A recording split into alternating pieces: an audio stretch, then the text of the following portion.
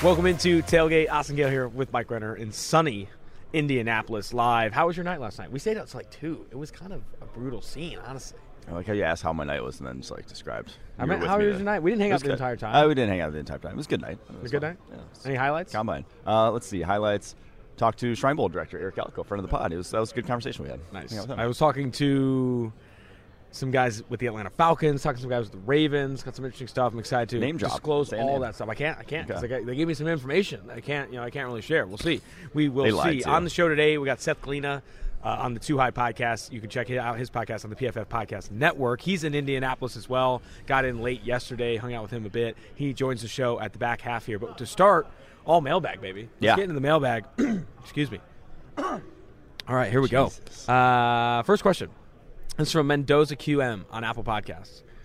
Mike, what TV show quote would you get tattooed? Okay, because I have the tattoo. Should we say yours first? You were screaming at Eric Galco last night. Yeah. Stephen Ruiz last night. This guy's the biggest Office fan. He has the tattoo on his leg. I do have the tattoo on my leg. It says, well, actually, I can't cook, and I am starting a restaurant. After that, it says Mike's Cereal Shack. It's a deep cut from The Office. It's on my thigh. I'll show it on the pod again one of these days. What would you get on your leg or your neck? Okay, so if I had to, I'm not going to, obviously. But if I had to. Don't say obviously like that. I'm not Austin Gale. No, it would be from Friday Night Lights. A lot of good quotes to pick from that movie. Obviously, I'm a big fan of that. I named my dog after Tim Riggins. His name is Riggins. I grew my hair out when me and my brother were watching the show. He started growing our hair out. Really? That's really? I didn't know that. So, I would Texas Forever, maybe. That's a good one. Incredible. That's good. Even though, I've never lived in Texas. Big fan of Texas. I'm an admirer. I admire Texas from afar. So Texas Forever. There you go. I don't know if I get another quote on me. At this point, I've been ridiculed by everyone in Indianapolis. Bears Blog Boys on Apple Podcasts. Just get the whole episode down the... My back. Yeah. A full episode on my back would actually go pretty hard. I think, Bears Blog Baby on Apple Podcasts. I thought your take on trading Robert Quinn or Khalil Mack was interesting. I like trading Roquan since it saves more money and probably net a first. What do you think? There's no way. Would someone trade a first for Roquan Smith? So this is his fifth. He's on the fifth-year option, right? I believe. I don't think anyone's trading a first for a linebacker who's just could be with there an for expiring 1 contract. year. Yeah, exactly. So I don't think that's the case. But also, Roquan Smith and Matt Eberflus defense is a dream. That is what you want. You look at what he did in Indy and how much Darius Leonard meant to that defense because of just the way it's schematically played, a lot of cover two, he's asked to cover a lot of ground over the middle of the field. Roquan Smith's that guy. I think he's going to be a perfect fit. I think he's going to have a career year in this defense. And so when I talk about, trading Robert Quinn, trading Khalil Mack, it's because those guys aren't building blocks for what is a championship roster, hoping to be a championship roster 2 or 3 years down the line. Because let's be real, it's not a championship roster right now.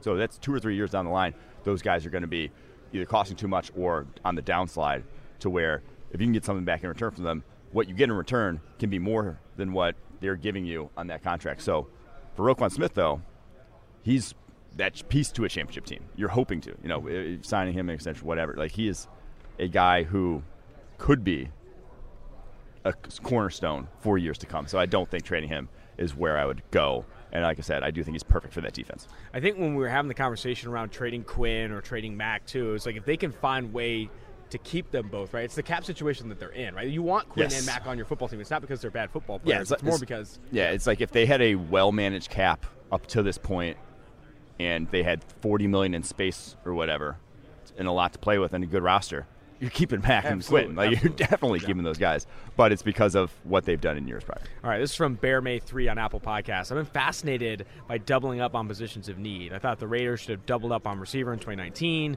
The Eagles are in a prime position this year. Get 2 at 15, 16, and 19. What do you think? Do they go? What do they double up on if they're the Eagles in this first round? My take on this, not going to be everyone's take. You're going to double up anywhere. Cornerback. That's where I'm doubling up. Packers did it with Jair Alexander, Josh Jackson, and Josh Jackson didn't pan out, but you hit one of them and hit one of them big. The Bucs did it, not to the same degree when they got Sean Murphy-Bunting, Jamel Dean, same draft. And those guys were cornerstones to a Super Bowl run. So to me, if you're going anywhere, cornerback in this draft where you can get feasibly Andrew Booth, Trent McDuffie, add to that cornerback group Darius Slay, that's hot to me. Yeah. That's a guy who Trent McDuffie could easily play the slot, even though he didn't at Washington. That is a guy whose skill set translates very well to the slot at the NFL. That's starting to, with that defensive line, be a defense that I'd be excited about. I think going to defensive backs in the first round, specifically cornerback for Philly, is not one I've done a ton of, but I do like. But the other thing I like with Philly is at the top of the second round, getting after safety, because I think that's where it is the value of this safety class after Kyle Hamilton will be at the top of the second round. I think that's another position of need that they have. You fit in a Brisker with Booth and McDuffie. You really try and turn around that secondary for Philly. I mean, I do think a lot of people can talk themselves into that. It is interesting that I really like the safety class, but I have not seen anyone besides Kyle Hamilton mocking the first round. Just you don't see anyone, and I think that's wrong in my opinion. Really? I think these guys are good enough to warrant consideration when you get to the back of the first round, especially considering the class and the strengths of it, that I think in this day and age, safety's getting more valuable. So I think we'll see some Brisker in first-round mocks after this week. I think he'll remind people that it's not just Kyle Hamilton in the safety class. I think Lewis Cine fell out of Daniel Jeremiah's top 50. He seems to be tumbling a bit, but Brisker is a guy that I think will firmly be in this top 40, top 50 type of player, and potentially even in the back end of the first round. From Nick_W12 on Apple Podcasts, thoughts on Christian Watson, the North Dakota State receiver that Brett Coleman is consistently mocking into the top 15 of his mock draft. It's just range of outcomes number 12 only. The range of outcomes for Christian Watson, if you ask the right people, could be first round all the way down to day 3. I think like Combs, like if he as long as he go 12, he's going 100. And it is like, no, but we went through Watson when we talked about that and Brett Coleman's tweet, but I did find this tweet by Ben Fennell very insightful to why I gravitate away from guys like Christian Watson, who's 6'4", 211 pounds. At North Dakota State. Looks, physically dominant on tape at North Dakota State. Like he's mossing dudes, can jump high. He's probably going to test fairly well here at the Combine. But this tweet, Ben Fennell, 6'4", 6'5" wide receivers who are between 200 pounds and 215 pounds. There has only been one Pro Bowler the last 21 years in that range. Really? One, A.J. Green. The only one. And A.J. Green was like a stud since his freshman year at Georgia. And like, and did it against SEC competition. Yes, like top, got drafted ahead of Julio Jones, So it's just not a body type that is conducive to success being tall and skinny at wide receiver. Because one, it's tough to sink, and now Christian Watson, I think like that's why people are high on Christian Watson is because he can do that physically. He has that flexibility in his lower half to get off the line of scrimmage, to like stop on his at the top of his routes and really like get low in his cuts. But at the same time, it presents a big strike zone for cornerbacks. You think about you're going up against a 6-foot corner with 32-inch arms. They have the leverage battle on you that they can bully, they can move you. If you're shoulder to shoulder with that guy and you're the same weight, 205-pound cornerback in the NFL, which a lot of the guys are 195 plus once you get to the league, that guy's pushing to the sideline. It's just very difficult to push back and really move the corner instead of the corner moving you when you are tall and skinny. So that's why I worry about it. And actually, the Fennell tweet was about Drake London, who I think is going to show up bigger than that, 215 pounds. I'd be surprised if he's listed like 215 at USC, but I think he's going to be like 220. Yeah, I think he'd be about 220 here. This is from Jedfire on Apple Podcasts. Why is Jameson Williams a better fit for the Browns than Garrett Wilson or Chris Olave? I'm not sure which one of us thought Jameson Williams was a better fit for the Browns. I think Baker needs good route runners and who can consistently get open. I think it's the speed aspect. It's like why I would, between those three, maybe gravitate towards Jameson Williams. And would it not be for injury? Now, if the ACL involved, I'd probably lean Garrett Wilson for them. But, like, speed plays immediately. And, yeah, they drafted Anthony Schwartz to kind of alleviate that. But even one Anthony Schwartz, who's, to me, still a gadget player, ain't fixing your speed issues at wide receiver. Like, they couldn't go deep last year after they traded Odell Beckham. They had no one who was getting open at that level of the football field. I know we said Olave can very much and is NFL ready, but, like, Williams is a different animal speed-wise. I also think that receiving core in Cleveland is very young, and while all of us are consistently mocking receiver at 13, like, I would not be surprised if not. I'd highly encourage the Cleveland Browns to also add veteran talent there because Donovan Peoples-Jones, Anthony Schwartz, Jarvis Landry, I think maybe he's on his way out of Cleveland. Like, I do think that you need to add veteran talent there, in my opinion. And this receiver class in free agency is actually really good. Like, even beyond Chris Godwin, there are some guys you can pick up that can, like, come in and immediately start to create separation for Baker Mayfield, which is obviously this offense desperately needs. Yeah, they'd be a good fit for someone like Allen Robinson. And now he's not necessarily the vertical threat, and you still need that. Will Fuller or MVS are probably like your two speed dudes in free agency, but I think they also need like a true one. So they need a lot. No, so that's kind of what I was getting at there. But I mean, even like a Michael Gallup, right? You bring Michael Gallup into that offense. I mean, they just need. I do think that they just don't want to be a completely. Every guy who's torn his ACL last year. I just want only guys in the Cleveland Browns uniform that have torn an ACL. That would be great. Before we start moving forward through this podcast here, got to remember that this is the presenting sponsor of this podcast is actually Manscaped. Can I get a round of applause, everyone? Everyone here in Indy. Today, I'm excited to announce Manscaped launched their premium ultra premium collection. Excuse me. Believe it or not, it's not just for your private parts. I'm talking about leveled up hygiene routine with your favorite manly scent. This is an all-in-one skin and hair kit for the everyday man and covers you from head to toe, literally. Manscaped is trusted below the waist. Now trust them with the rest. Join the 4 million men worldwide who trust Manscaped by going to manscaped.com for 20% off plus free shipping with the code PFF. This is one of the more tame Manscaped reads now that they are expanding to every inch of your body, which you can only dream of. Hop in the shower and scrub-a-dub that body with Manscaped Body Wash. Lather your hair up with the 2-in-1 shampoo and conditioner to keep your noggin togging. I don't even know what that means. If your noggin's not togging, though, in 2022, you're not getting a lot of ladies, I'll say that. Dry off and spray on the hydrating body moisturizer to reinvigorate your dry skin. Put on the Manscaped deodorant for obvious reasons. Obvious reasons, Mike. Pop that Manscaped lip balm on. No one is out here kissing chapped up lips. Getting dressed after is optional. Wear one great scent all day long. Get 20% off plus free shipping with the code PFF at manscaped.com. That's 20% off plus free shipping with the code PFF at manscaped.com. The power of attraction is now in a bottle thanks to Manscaped. I think what Manscaped needs to lean into next, honestly, because you're not bringing up, there's cologne, right? There's this, added scent that, when you're going on dates that people are attracted, you're not bringing up, hey, I'm head to toe Manscaped. That's honestly, kind of intimidating. You're not going to flex that necessarily. Yeah. It's kind of a unsaid thing. You don't really want to be going out. Women would rather assume you're doing it than know you're doing it. It's a show, not tell, sort of thing. I agree with that.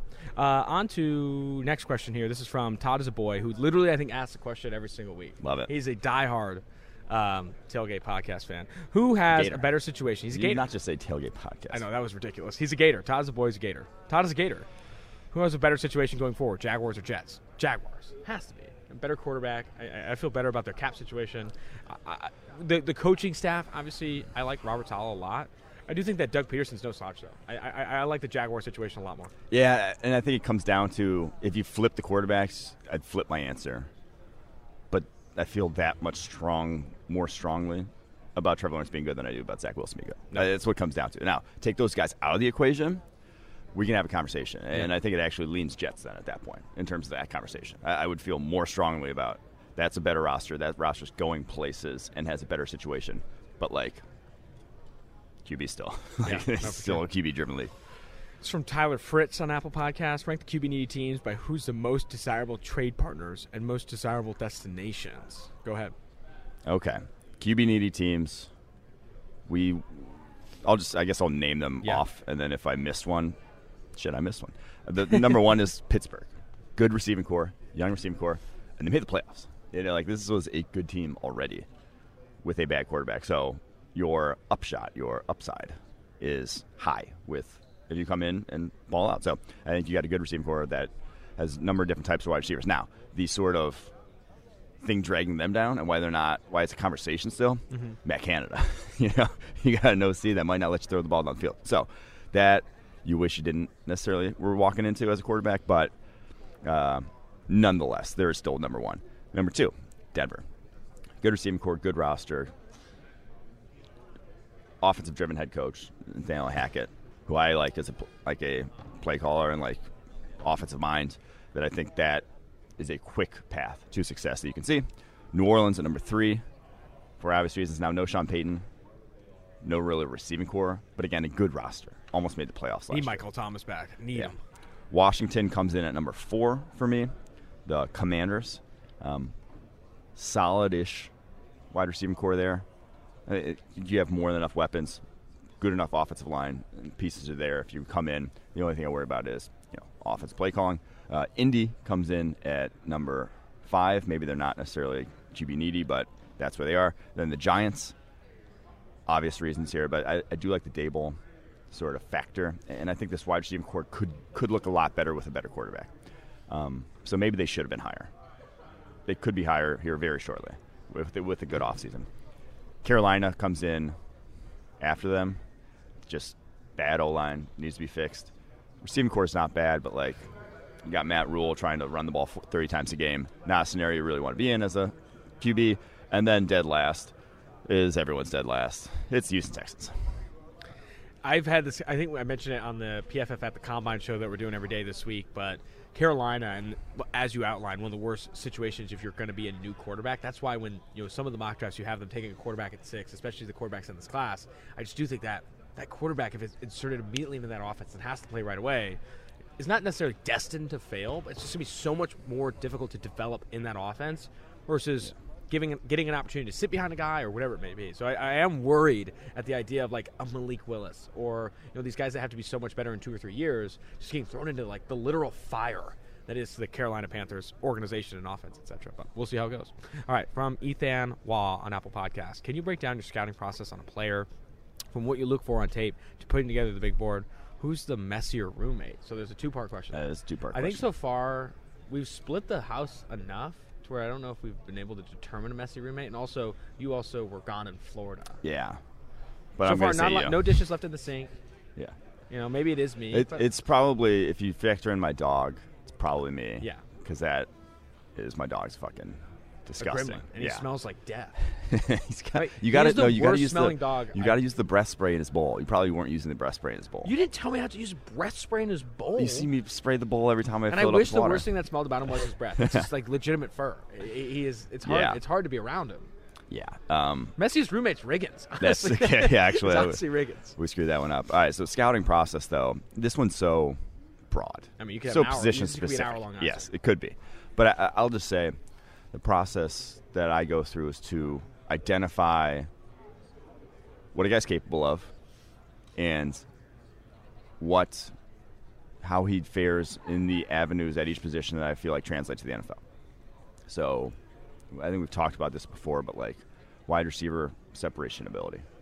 And then what he's capable of, after the catch, hands, like a lot of that stuff's icing on the cake, but like, can he get open? Offensive tackle, like movement skills, size. Like, can the guy mirror a Von Miller at the NFL level? Is that something he's capable of? If it's not, we're not. It's a non-starter. So like, I think identifying the areas that translate, and then what a guy is capable of. What is his high end? Because that's what you can. We were talking about with Seth. Like every coach thinks they can get that high end. Yeah. And every coach thinks they can get a guy to do the high end every single time. And now it's not always the case, and that's why scouting process is so fun. If you knew that was always the case, no one would give a shit about the draft. So I think that's kind of the scouting process and like what I go into watching a prospect thinking about. I do think that Bucky Brooks has been on this podcast and has mentioned before that like so much of the scouting process is telling the decision makers what a player can do in the NFL. Capable. Not so much what he can't do and whatever. It's like, what can this player do and what could he be? Yeah. Because so much of it is a projection, and like that's literally all you're trying to do. It's not when you should take him and all that stuff. Just tell me what he can do, and then I'll make the decisions off of that. Yeah, because like I have the Buzzkill tweet every year that says just how many rookies ended up being good. Mm-hmm.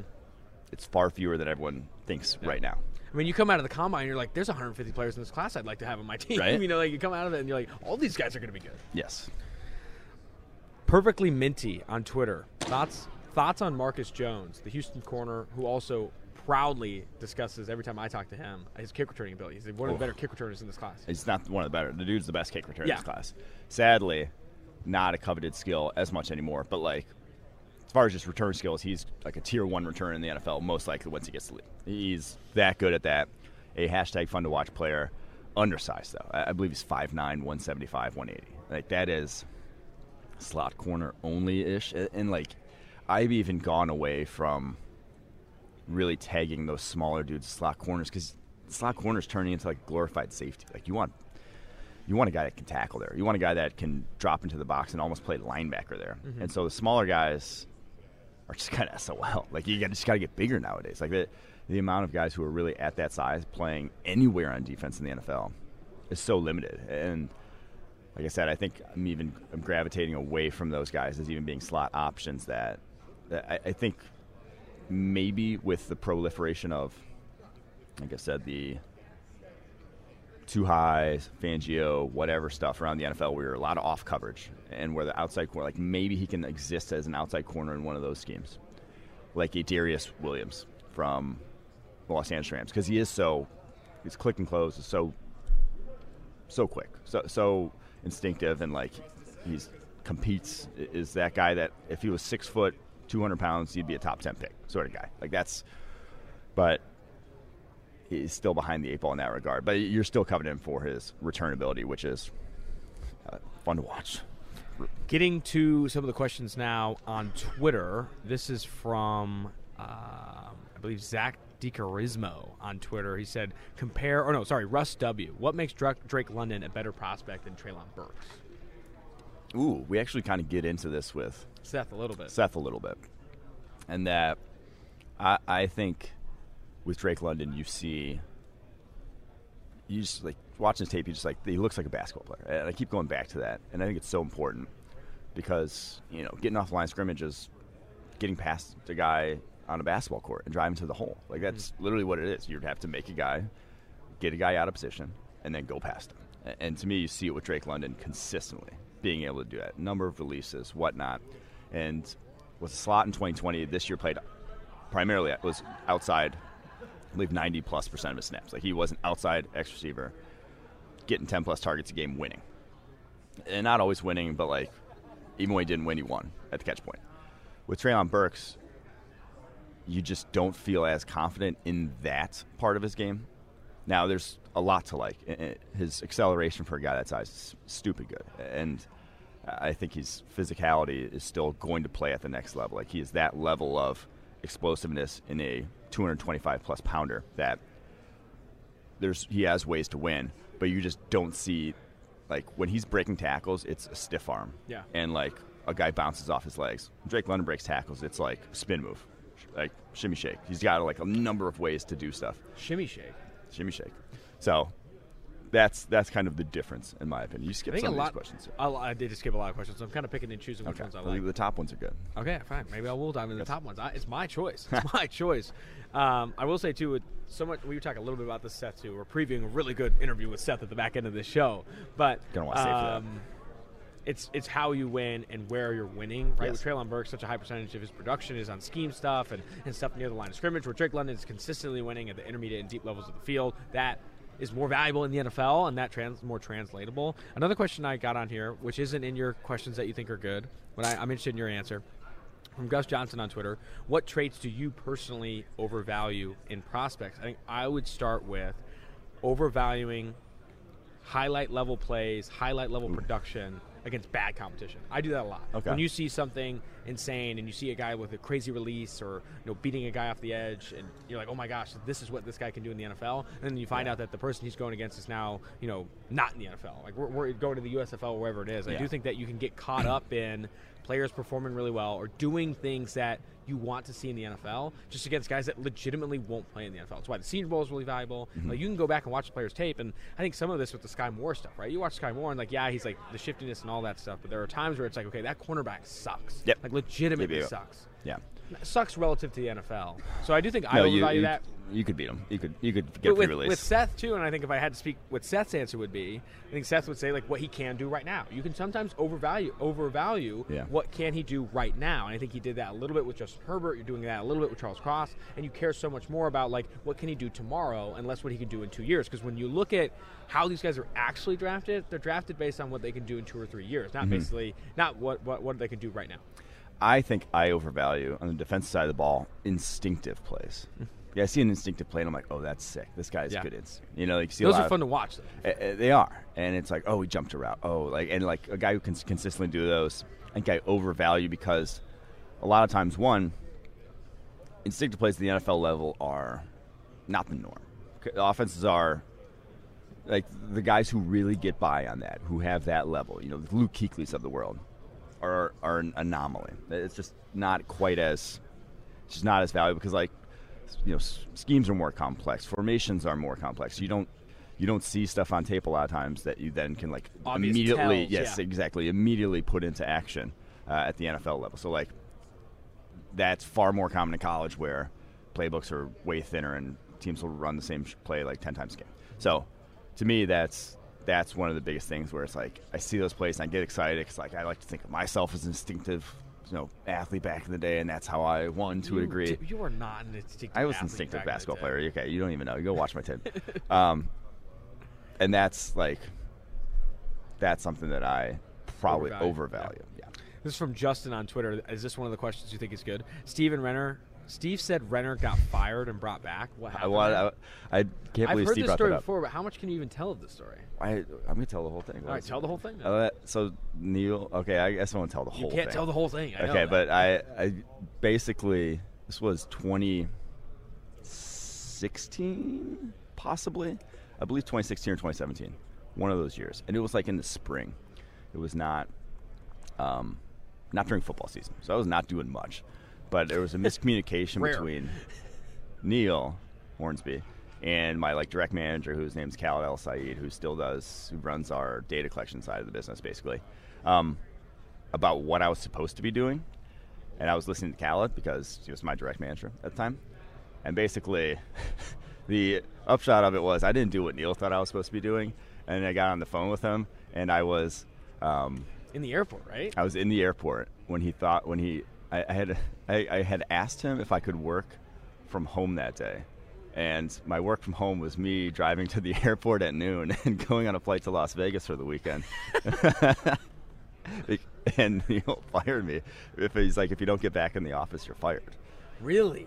And you were at CVG, and I'm at the airport. Literally, they're boarding the plane as I'm talking to him on the phone. He's like, you're not back in the office. I didn't tell him. I said I was whatever. I don't know what I said. I was like, if you don't get back in the office and do this now, you're fired. And I'm like, well, I guess I just got fired. I'm getting up. How'd you go? So I've never heard the part of when you get to Vegas. So did you light it up, or what was the? I had a great weekend. I mean, I'm not gonna let that ruin my Vegas trip. But no, I ended up sending an email. I asked Jeff Dooley, who was the managing editor at the time. I was like, dude, what do I do? Dooley, good guy, by the way. Also great dude. Works at the Washington Post now. Washington Post now. He's like, what do I do? He's like, you probably He's like, reach out to HR and say what happened. Give your side of the story. Yeah. So that's what I did. I crafted an email to HR, had a meeting on Monday, got my job back, and the upshot of it was I didn't have to go in the office anymore. So I got my job back and didn't have to go in the office anymore. You cheated your way into every opportunity. These emails to HR, such a privileged little fucking piece of shit. All right, this is from Greaser on Twitter, which is a great name on Twitter. Greaser said, in Renner's farthest throws tweet, Ritter and Zappi were the only quarterbacks, so Ritter of Cincinnati, Bailey Zappi of Western Kentucky, were the only ones to not cross their feet in the drop back. Is that good or bad? Does that mean anything? Yeah, I mean, you get a little more juice on a little crow hop, but not too much. It's minimal with that, throwing a football with that, a cross step like that. So, yeah, when the guy really rips it from a stationary base, more impressive, but only slightly. Here's how I would kind of rank the arm strengths of this class. Guy, pure ability to rip it. Number one, Malik Willis. I think that's obviously that's a given at this point. Number two is tough though, because I think the interesting thing about this class, a lot of these guys have strong arms. You have to get down to I'm not sure any of the top guys. I think we'll get to it, but I think of all the top guys, only one has a arm that's going to be average by NFL standards when he gets there. Maybe two. So Malik Willis one. I'd go Sam Howell too. Now I know that maybe people are going to disagree, but I do think that when he really lets it go, and he can do it on the move too, he can put some juice on it. He had a Hail Mary. The throw in that was a 68-yard through the air Hail Mary. So he put air under a damn near 70-yard throw. So he's 2. Carson Strong from Nevada 3. Matt Corral 4. Desmond Ritter 5.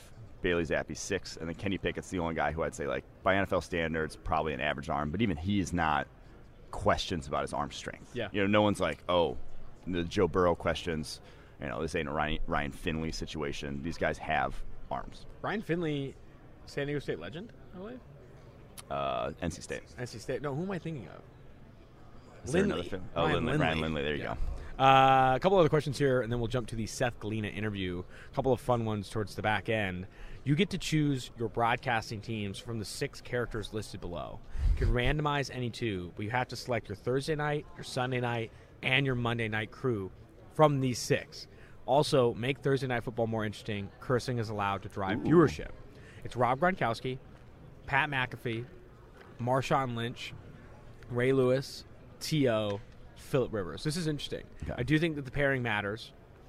I'm going to say you want Marshawn Lynch with I don't know which broadcast he's going on yet. Marshawn Lynch with either McAfee or Rivers, because Lynch is a a color commentator 100%, and you need a guy that can actually chirp to be the play-by-play. I think Rivers and Lynch would be the comparison, and I'd honestly like that on Monday night. I'm going to go Lynch and Rivers on Monday night. I think you need Rivers in there because you need someone who's going to see the whole game. Yeah. So I think Rivers, and then I'd lean. T.O.'s just not interesting at all on the mic. No. T.O.'s not getting anywhere near this. I'd honestly bury like Ray Lewis and T.O. together and just call Sunday night a wash. You're just going to lose Sunday night, which is like not an ideal broadcasting crew. And Ray Lewis will have some funny quotes. I think Rivers and Ray Lewis could be an interesting combo. That's a combo I gravitate towards because the dichotomy of vastly different dudes. And Ray Lewis brings some energy to him that I like. That no, like the energy dudes. from Ray would be good. I think for Thursday night with the swearing included, Gronk and McAfee is the combo. Gronk and McAfee would be great. Yeah. McAfee play-by-play, Gronk on the color. I think that would be the move I would do. Second question from Garrett Penchey on Twitter, by the way. Rank the bottom 3 in order of Super Bowl food preferences. The Taco Bell 12-pack, the bundle box from McDonald's, which I don't know what's in the bundle box from McDonald's. Let me look up that bundle box. You're looking up the bundle box? What is and then the KFC chicken fill-up, which I'm sure is just a bucket of chicken. The bundle box is 2 Big Macs, 2 cheeseburgers, and a 10-piece McNuggets and 4 small fries. Only $10. That's dead last for me. I'm going KFC chicken fill-up, Taco Bell 12-pack, and then the bundle box. Because you can't split the bundle box. Me and you just each have a Big Mac together. What if you got a party like 3 or 4? I'd go Taco Bell 12-pack, 1. Bundle box 2. Chicken fill-up 3. Really? Yeah. Is it because you don't like KFC? I don't like KFC. Yeah. KFC does stink. I really cannot believe we're obviously not getting a KFC sponsor anytime soon. But it's like your entire thing is chicken, and there's probably a half dozen restaurants that are fast food restaurants that do chicken better than them that are not chicken restaurants. Yeah. Like I would rather have a Burger King chicken sandwich than anything that comes out That's fair, actually. It's a really good and take. it comes out of KFC, which is insane to me. Like if your name is KFC, that Kentucky chicken better Fried be Chicken. fucking hot. Like Popeyes is if you're do chicken, it better be like Popeyes, where Popeyes is solid all around. So, blows my mind. This question's interesting from Mike Malik on Twitter. What if the NFL instituted the Madden Award, given to the most outstanding player?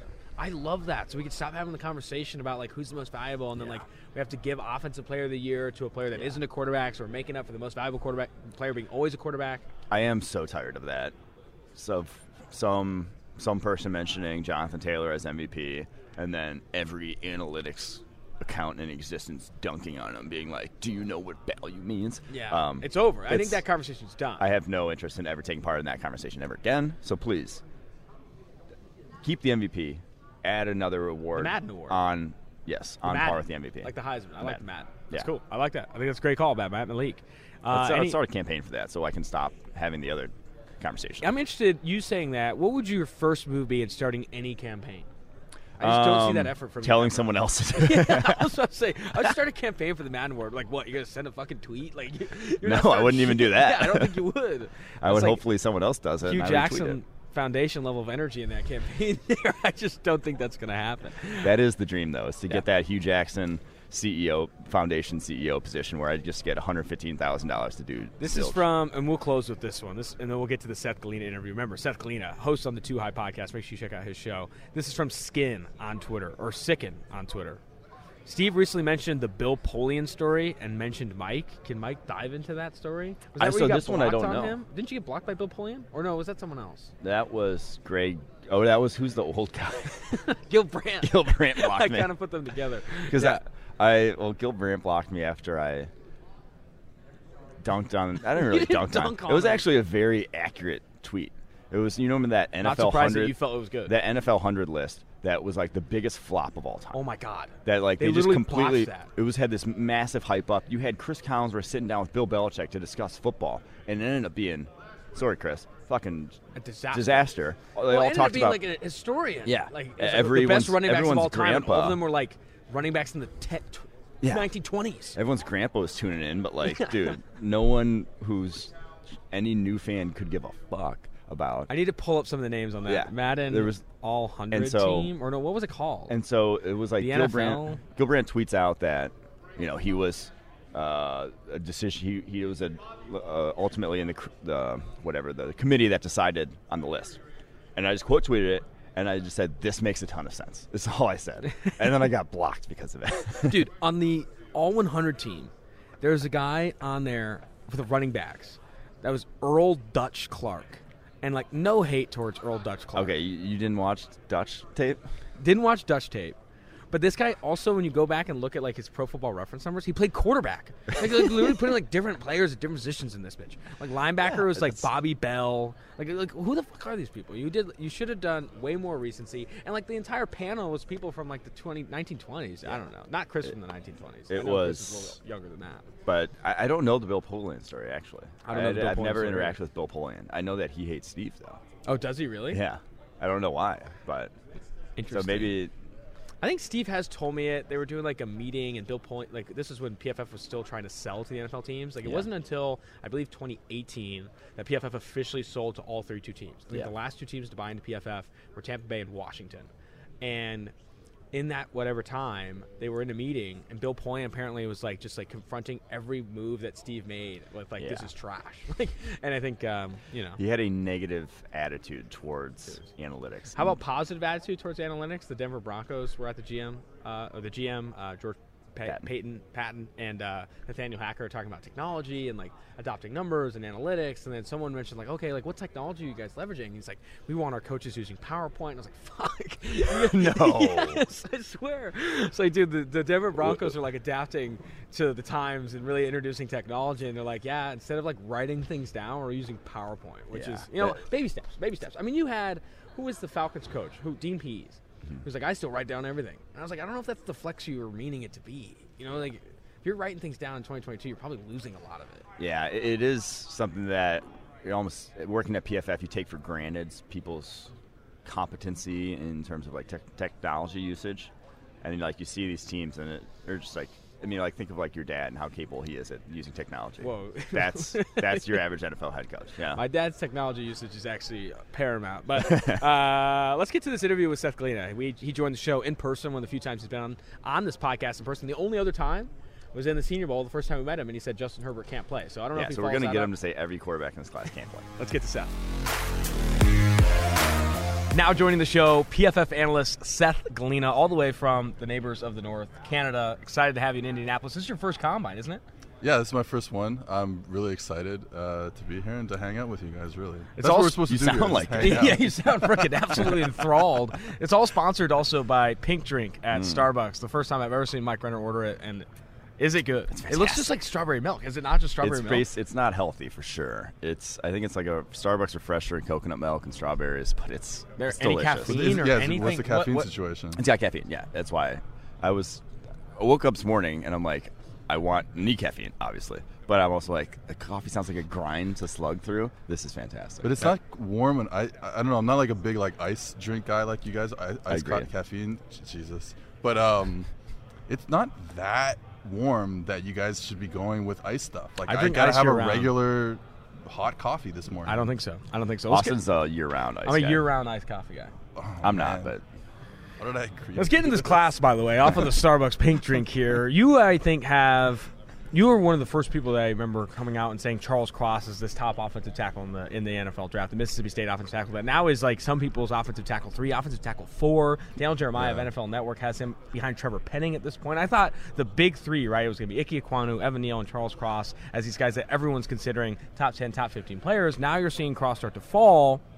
What do you feel like some of the reason for that is, right? Is it because he's not going to test like a Neal or an Ekwonu? Is that like, or Penning, right? Penning's expected to be this athletic freak. Is it all that, or what's your thought there? Yeah, I think for me it's the athletic testing, and I'm like, I come at it obviously from maybe a different angle as like a former coach, where I'm like, hey, this guy Charles Cross has impeccable technique. Like I think he's the most technically refined tackle in the draft right now. His 2021 season is basically perfect, right? Especially from a pass pro perspective. So it's like I understand why he's falling, but to me, you have to put him in the tier 1 group with like the 2 others you said from NC State, Ekwonu and Evan Neal from Alabama. Penning, for me, probably more of a tier 2 guy. I certainly understand why he's rising at the draft boards because the height, weight, size thing is pretty good, obviously. But to me, Cross, I mean, the issue with Cross is like the 2020 Cross is not very good. But the 2021 Cross is legitimately a 5-star tackle prospect. So to me, he's number one. What are your thoughts on the criticism of like Mike Leach tackles and the history of air raid tackles going to the NFL when it's just so different, it's just visually and like what they're asked to do compared to what they're going to be asked to do in the NFL? So this is my theory, and I have no data to back this up.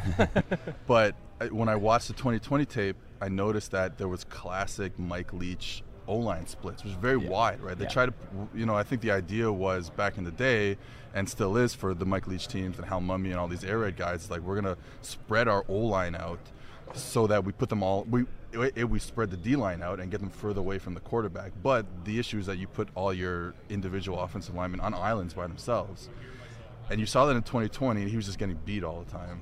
And I think, again, I don't have the data with it, but I think they cut down the splits, and it helped a lot more in terms of being able to communicate with his guard that's next to him. And they were really awesome, I thought, in passing off stunts and stuff like that, and just helped him like be in a more kind of more natural tackle position. I think it helped. Seth, I'll tell you what, you don't have the data for that, but at the Combine, you can ask him. You can ask Charles Cross. You're like, Charles, hey, did they cut down the splits this year? Do you think that helped? I think that would be a great question. I'd love to see you do it. Oh, thank you. Okay, I'm going to write this down. I can't wait. You put it in my Google Calendar, please. The other thing I'd highlight, and it's like what you find out about the evaluation process, specifically about the Combine too, is so much of the evaluation is projection and what this player can be, right? Like, so few people in this process bring up what Charles Cross or any player is right now. No one cares what they are right now. When you talk to people here in the draft, it's like, I care about what he could be in 3 years. I have this issue where it's like, oh well, like it's the potential issue, like potential. Who this guy can potentially be, blah blah blah. When it's like, well, no, just because in my opinion, Cross is like already a pro-ready prospect doesn't mean that's a bad thing. Yeah. Like, we're trying to get guys to play in the NFL, right? Exactly. Like, that's a good thing. And it's not to say that I have issues with the other guys. I have whatever balance issues in two different ways with the NC State guy and the Alabama guy, but at the same time, they're, to me, in the Tier 1 group, and, like, let's say the Jaguars are the team that's going to take a tackle. You take one of them, I'm cool with it. Like, to me, it's like, don't get overconfident with, like, your individual evaluation of the player. Figure out who's in the Tier 1 of the position you need, and go get one. Talking to Nate Tice last night, whose dad was Mike Tice, who's an offensive line coach in the NFL for a very long time, he brought up how a lot of coaches, and Nate has been in scouting departments as well, how a lot of coaches will say, give me this player, and what I can turn him into in 3 years will be insane. And he mentioned that about his dad, about a handful of players, and I was like, what percentage of coaches, like your dad, say that same thing? He's like, all of them. Every single coach thinks they can turn a Trevor Penning, an Evan Neal, or an Ike Ekwonu into this, like, 10-time All-Pro. Like, every single one. I think that's the balance that you have to strike with, like, your coaching staff, and obviously your scouting department telling you what he is now, and then the coach is saying what he can be in 4 years. When I saw Renner play flag football this summer, play quarterback, I was like, give me 15 years with Renner. And we got ourselves and I can maybe start on a high school team. No, let's talk about the quarterback class, though, since you're a former quarterback coach. Current flag football quarterback. I had one more question on the OT class, if I could. No, okay. You can't. Okay, no, go ahead. What do you guys? Well, there's a lot of buzz here in Indy about Ike Ekwonu potentially being this number 1 overall pick. I know we talked a lot about Charles Cross. What are, in your view, what are the positives with Ike Ekwonu? What are the negatives? And you obviously see it as Cross, Neal, Ekwonu. I think so, yeah. But what do you think is vaulting him up all the way to the number 1 status? And then what are your pros cons on him? I mean, I feel like I'm kind of an ass for saying this, but I do think like his mentality, his demeanor kind of vaults him up. You put on the tape and you're excited. You're not an ass for that. I buy into that. Yeah, but you're excited to watch. Fun to watch. Ike Ekwonu's tape. Right? Yeah. It's great, especially against the run. I mean, as a run blocker. I think as a pass pro guy, and it's funny because I talked about balance between the two of them. I think with Evan Neal, the balance issues start maybe with his feet getting kind of tangled up a little too much. And with Ekwonu, it's more of an upper body thing where I feel like in his pass sets, he'll like lean on guys too much, which is like, okay, yeah, you can get away with it when you're playing against like a Virginia defensive end or whatever, but maybe that's not going to be possible at the next level. So, but two things that are very fixable, which is why, again, I don't have them that far below Cross. I couldn't get enough of Cross's tape when I watched him. So yeah, to me, he's just the cleanest prospect. But when you talk about height, weight, size with Neal and Ekwonu, I mean, potential, right? That's the word again. That is. All right, so quarterback class. You had one of my favorite tweets on this quarterback class, and it did some numbers. You said every quarterback in this class is QB3. And I think that's very accurate. 250 likes. And I'm 24 retweets. 2,000 likes, actually. I might even go so far as to say they're QB4 in this, like, in a normal year. And so, one, who is your quarterback one in this class? Who would be the guy that you would take first, gun to your head, if you're literally forced to? And two, where would they slot in last year's class where you got Trevor Lawrence, Zach Wilson, Justin Fields, Trey Lance, Mac Jones going all in the first round? I think for sure you're below Fields and Lawrence. Probably also Lance. And I wasn't a huge Zach Wilson guy. And Mac, I still don't know. I still don't know anything about Mac. I honestly, even after a year, I'm still not sure what's going on with him. But so like QB 3 or 4 or something like that. Okay. But I think that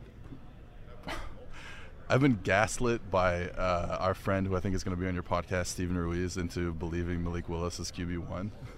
Just because both of us have been burned by looking at quarterbacks who are like super athletic and maybe don't know how to quote unquote play quarterback and like no, don't say it. And like have issues in terms of like, hey, finding the right receiver and getting the ball to him accurately. Though I think Willis is relatively accurate.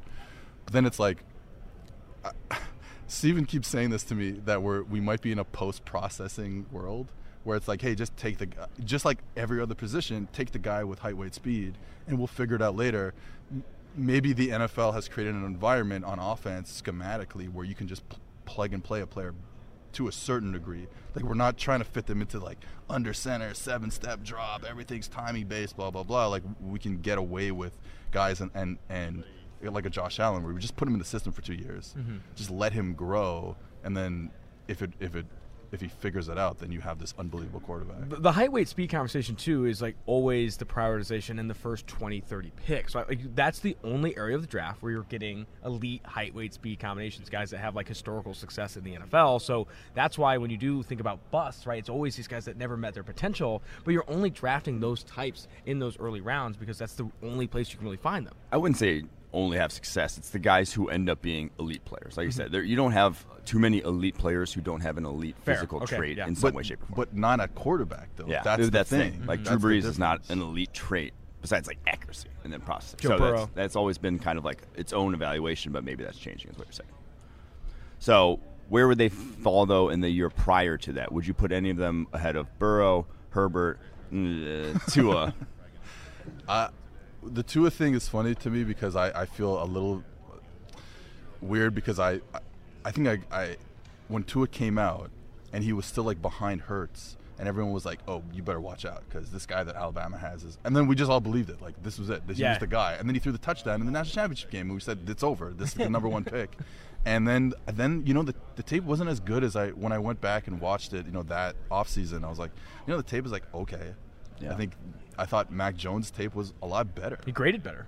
Graded better, and I running the same offense with, you know, similar surrounding talent. Like I think he was just better. He was more accurate. He got to the right receiver quicker, and Tua stuff was just like, okay. Obviously, we can go and retroactively say that Justin Herbert was like this unbelievable quarterback at Oregon. We all missed something. I don't even believe that. I just think he got better. I think there was whatever issues there were at Oregon that caused them to not grade as well, that caused them to have all these draft analysts say he's not to say he maybe can't do something. Yeah. So I don't want to like retroactively go back and just say, well, he clearly was amazing. So, you know, obviously behind Burrow was number one no matter what. So then, yeah, maybe I might have had like a Pickett in front of Herbert and Tua. It's because, again, I go back to like aesthetically, what do I look for in a quarterback? Here's a guy who can read routes over the middle of the field. You know, with Willis, you're hoping that eventually he figures it out because that offense is so spread and vertical. You don't get a lot of routes out of the middle of the field, which you assume you need in the NFL. But again, that goes back to my point. Like, you look at Rodgers, the past 2-3 years under LaFleur, they don't really target a lot of routes over the middle of the field. When you look at their heat maps, it's really outside the numbers. So it's like, well, I mean, I know that's Aaron Rodgers, but like, oh, maybe we can create an offense for these guys. If Aaron Rodgers is allowed to do that, then maybe we should give that to the pro style offense in the NFL is changing to what your quarterback is good at. Yes, like, exactly. It's not. Hey, he has to, like you said, the 7-step drops and all that stuff. It's what can he do, and we're going to run a lot of what he can do, so he doesn't play like shit. It's pretty much what they're trying to do, and that's made it less of a developmental league. And it's like he can play right away as long as we don't ask him to do this, this, and this. And now there are some quarterbacks like Burrow and some of these guys that have this processing, this accuracy that you can win with. That you can run a very multiple, diverse offense, but it's that's the crazy thing with Herbert is you put him in, they go and hire Joe Lombardi, who was coaching the Saints for all those years. You put him in the Drew Brees offense, and he's doing stuff like, I don't want to say it, but like he's kind of doing stuff like Drew Brees did. Like he's that good of a processor. So if you have the guy, go put him in that offense and then let him cook. Mm-hmm. But if you have Jalen Hurts, you can say, hey, we can make the playoffs without throwing over the middle of the field. Yeah. Right? Same with Lamar Jackson. You can just do all that stuff, which I think is so much better for the league. I want to get to the wide receiver class. We were having a conversation last night that I thought was interesting about Drake London, and you watched 2 different out routes, 2 12s that you were like, this is why he's my wide receiver one. 2 plays in. I thought it was an interesting conversation, though. Well, so and again, it goes down to aesthetics. It's like, what do I like? Or like, if I was playing receiver, I had 2 catches for 25 yards in my last fly game, but okay. If I was let's see the tape. if I was playing receiver, like what's the type of receiver I would be looking for or want to coach or whatever. And he had 2 different Oregon State game against press, inside release to run an out route against press. So he gets a hard inside release, gets up the field. Now the corner is trailing him. And what he does the first time is try to put the brakes on and go underneath the corner, let the corner kind of run by him. And then he runs to the out. And the corner kind of grabbed him, and they got a DPI call, so it was all good. Like, they got the 15 yards or whatever. But a couple plays later, or maybe a drive later, gets pressed. He's running the same route against press, and he says, okay, well, yes, we got the DPI call, but I want to catch a football here. Like, I want to make a play for my team. So hard inside release, DB on the trail, and he says instead of bursting underneath, I'm going to give him a little shimmy. I'm going to stay on top of him, give him a little head shake, and then get to the out. And I was like, okay, here's a guy who understands that there's not just one way to break off. A, his releases, he has a few different releases, and B, he has a few different break points. And he's also clearly really good. So that's my type of guy. And that conversation around Drake London, right? And we were talking about this last night, about how he separates and how he can win in different ways. It's just like levels of intricacy in draft coverage that you just don't get to because it's become so much of a height, weight, speed thing. Like, how fast is he going to be? Is he a Mike Evans comp? Can he separate the next level because he's this big body receiver? But when you actually turn it on, you actually are looking at what he can do. I do think that's where the coach's mindset versus the scout's mindset versus the media's mindset all kind of shifts. That's a great segue into what I was going to ask, which is you hear about. I actually got asked this by Phil Perry from NBC Boston yesterday, and it kind of put me on the spot. Where you hear about his strengths and weaknesses, and you're like, wow, how is he different than N'Keal Harry coming out? Because that was N'Keal Harry's strengths and weaknesses. So how is he different than N'Keal Harry coming out? I think their PFF receiving grade against press is 30 points different. Oh, wow. It's something like N'Keal Harry, as in his last year, had a 65 grade against press, and London is 90-something or 80-something. So it's the other thing too is if you look at Harry's production, I remember we were calling this out a ton. It's 60% of his yards came on throws that were 5 yards or fewer from the line of scrimmage. Drake London was winning down the field. Yes, I think people have to understand this, and I remember looking at the numbers after the Giants drafted Kadarius Toney last year. We want to believe that you can draft people who can catch under 5 yards and create first downs every time. Mm-hmm. And it's literally the yards after catch on throws under 5 yards is 1.2 yards. Mm-hmm. You know what I mean? It's so small. If you're gonna find these kind of smaller receivers, I mean, London's obviously a big receiver, Harry a big receiver, but when I think about those type of receivers that get drafted, Tavon Austin, it's Calvin Austin this year, mm-hmm. right, from Memphis, those guys, you have to be so good. And you really have to be Brandon Cooks, who's a real receiver who can run all sorts of routes. Yeah. Because those guys who catch short passes, that doesn't exist. Mike also brings up too. It's there's only one of those players on every team. You're not gonna have 4 of those dudes. You're not gonna have 4 of those guys who are we're gonna scheme him a bunch of screens this year, and we got 4 of those same types. Yeah. That's a difficult role to play, and there's only one in an offense, if it even is in an offense like that. And I think to me, physically, to go back to the Harry versus London, because London was former basketball player. To me, he's an off guard. He's a wing who can drive. Whereas N'Keal Harry would be a power forward. He's not a guy who's going to get around you driving. He is a guy who's going to try to play right through you. And that's, to me, is the big difference that, like, playing right through guys doesn't exist in the NFL. One of the guys I wanted to bring up, because I think he doesn't get a lot of pub right now because of the injury, is George Pickens, who, when you put on the 2020 tape, it's pretty good. Mm-hmm. Okay, I get another receiver example here. Let's go. So they're playing against Mississippi State 2020. They're getting cover 2, kind of a version of cover 2. I think it's from a 3-high safety, like, but whatever. So he's got to get by the corner who's, like, squatting. It wasn't like a hard, like, physical corner, but he was squatting anyways. And he's running an in break at, like, 12 yards or something. And the corner's at 5. So what a lot of receivers do, what Seth Galina does when he plays against a press corner, is like, oh, you want to press me at 5 and my route's supposed to break at 12? Guess what? I'm breaking at 6. Mm-hmm. Like, the second I get any type of physical contact, mentally, physically, spiritually, any type of contact, any type of stress against me, I'm cutting that shit short. Mm-hmm. So you see him, first of all, get off the line of scrimmage, get face-to-face with the DB, use a nice move, hand use. There's 2 different types of hands, right? And we're talking receivers. There's catching the ball hands, and there's literal hand usage to get a DB off of you. Mm-hmm. Great hands.